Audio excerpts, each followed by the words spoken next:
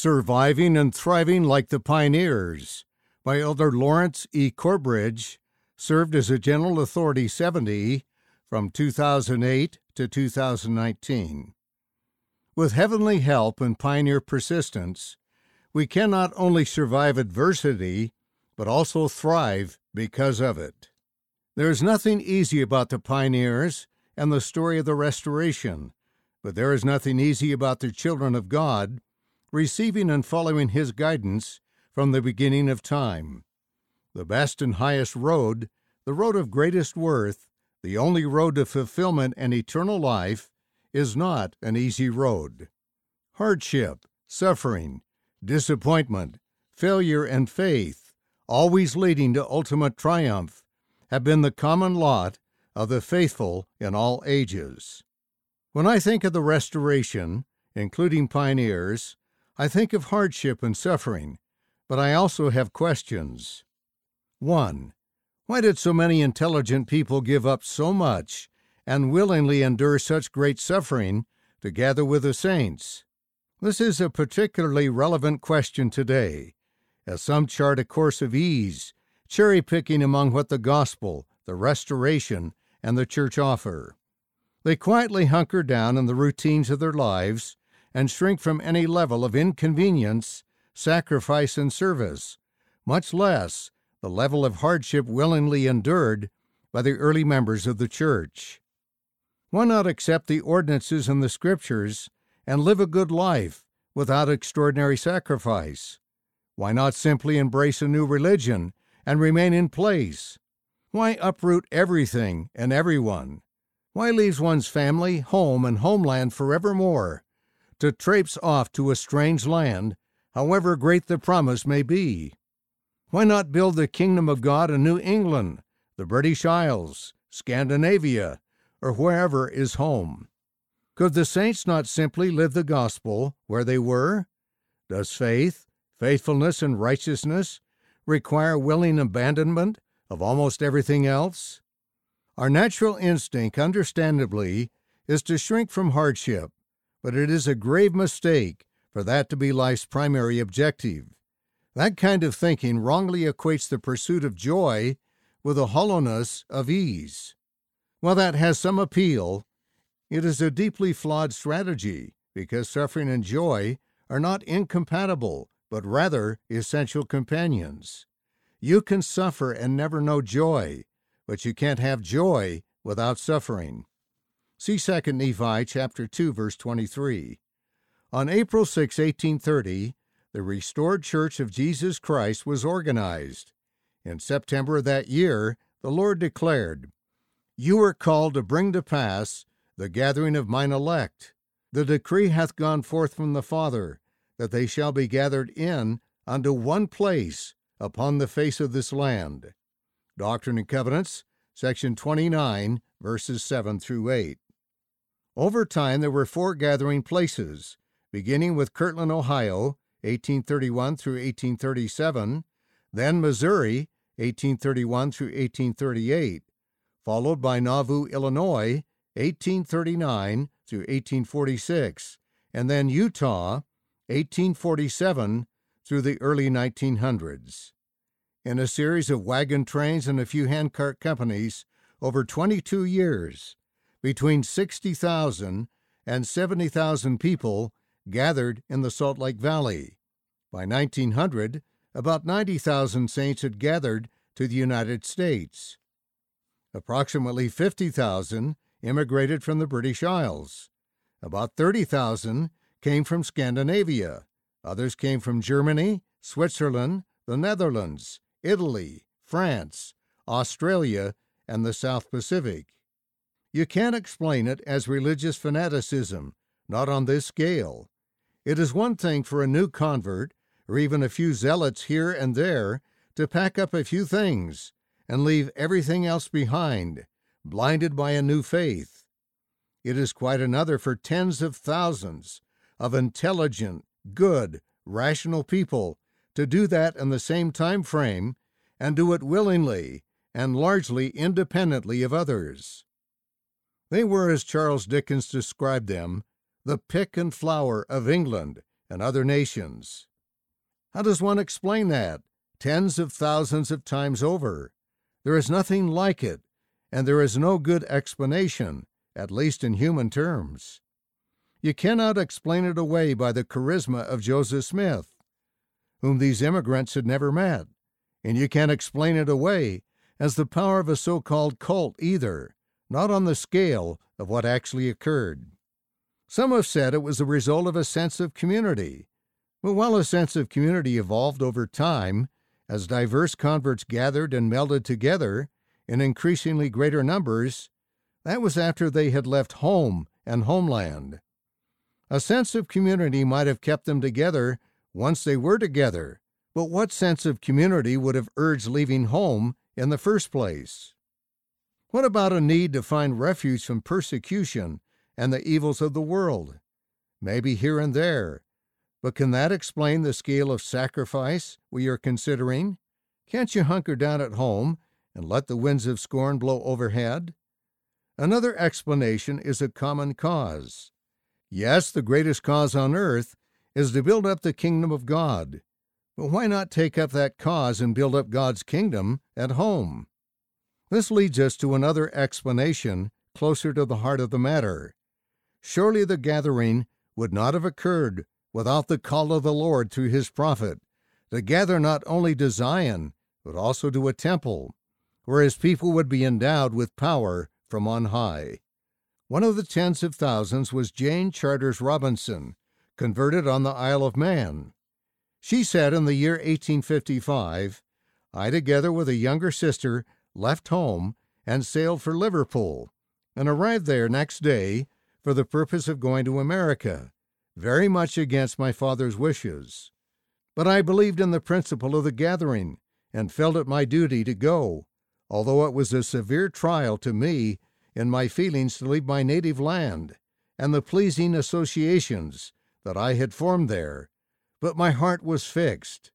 I knew on whom I had trusted, and with the fire of Israel's God burning in my bosom, I forsook my home, but not to gather wealth or the perishable things of this world.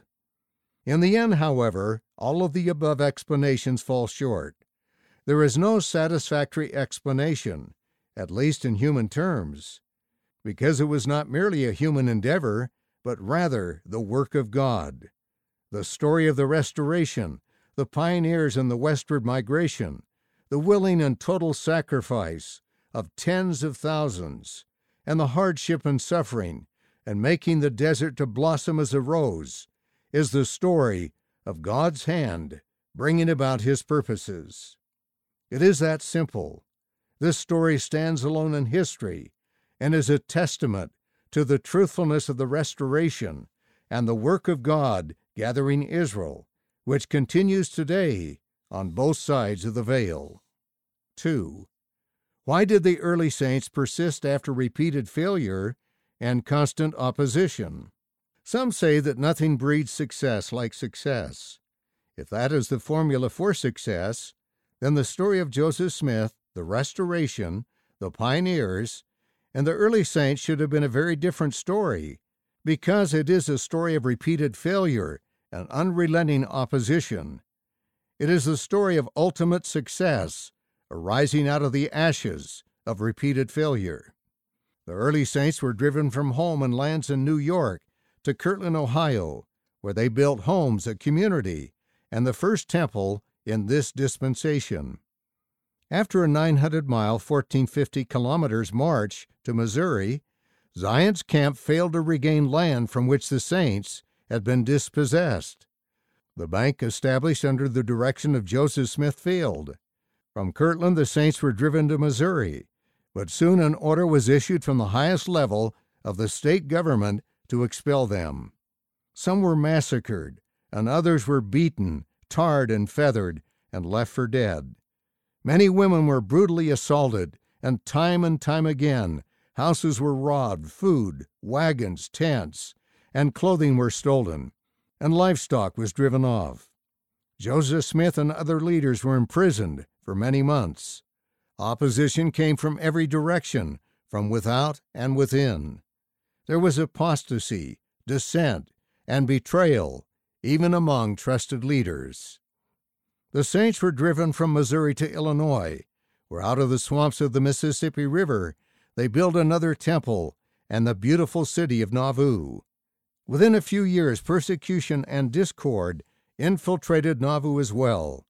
The prophet Joseph Smith and his brother Hiram were imprisoned and martyred by a mob of about 200 men in nearby Carthage. The saints were driven into the bleak winter, at first without a clear destination in sight. The temple was ransacked and burned. During the trek across the western plains, hundreds, if not thousands, would die along the trail. Once the saints arrived in the Salt Lake Valley, homes, farms, and communities had to be carved out of the wilderness. Surely some, if not many, question, if this is God's work, where is He? People ask a similar question today. Some lose faith because of hardship. A daughter dies, and in their grief, parents question their faith in God. Another thinks her life should be happier and better because of her righteousness. But it is more than why me. Rather, it is, where is God? Why would He allow this to happen despite my faithfulness? God declared His purpose for the creation of the heavens and the earth, saying, "And we will prove them herewith, to see if they will do all things whatsoever the Lord their God shall command them." Abraham chapter 3, verse 25. The question is not whether we will be faithful when things go well. Rather, will we be faithful when they don't?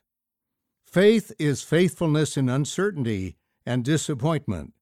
Faithfulness not to get one's way. Faithfulness regardless of the outcome. So back to the primary question.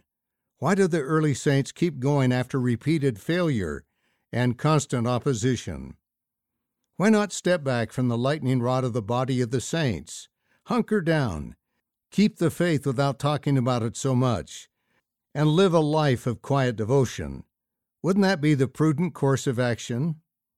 Surely some quietly stepped away, but we know little about them, and in that fact alone, we find the answer to our question. Faith does not step back or hunker down. Faith is rarely, if ever, quiet or obscure, and in this case, silence is not golden. 3. What are the characteristics of people who not only survive, but also thrive in great adversity? It is one thing to survive the desert, but quite another to make it blossom as a rose. It is one thing to survive, it is another to thrive. What makes the difference? Just 4 days after arriving in the Salt Lake Valley, President Brigham Young, 1801 through 1877, stated that he intended to have every hole and corner from the Bay of San Francisco to Hudson Bay known to us.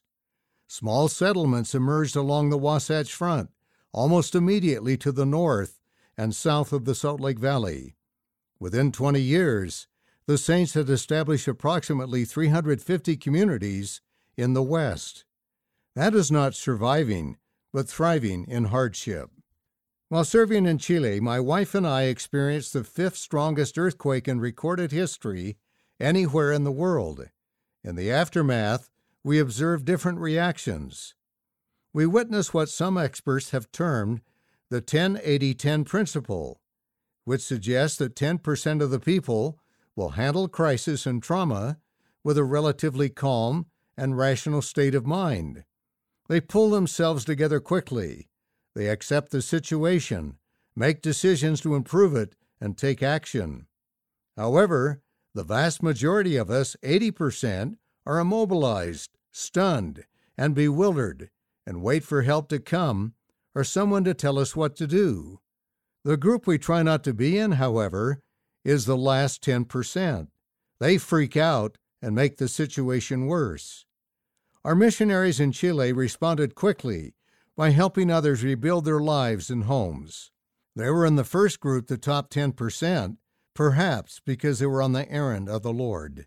Another characteristic of those who do not only survive, but also thrive, is adaptability, or coming to terms with a new reality. We are most rattled when our lives suddenly change, especially the events outside our control. Those who fare best are the most flexible and less dependent on their environment and the normal routines of life for stability.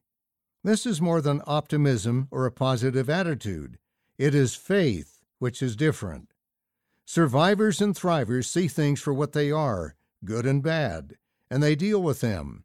Bad things happen, but as did the early saints, we must accept life's realities, even the harsh ones, and trust that with the Lord's help, we may endure well, and that all things, both good and bad, will ultimately work together for our good.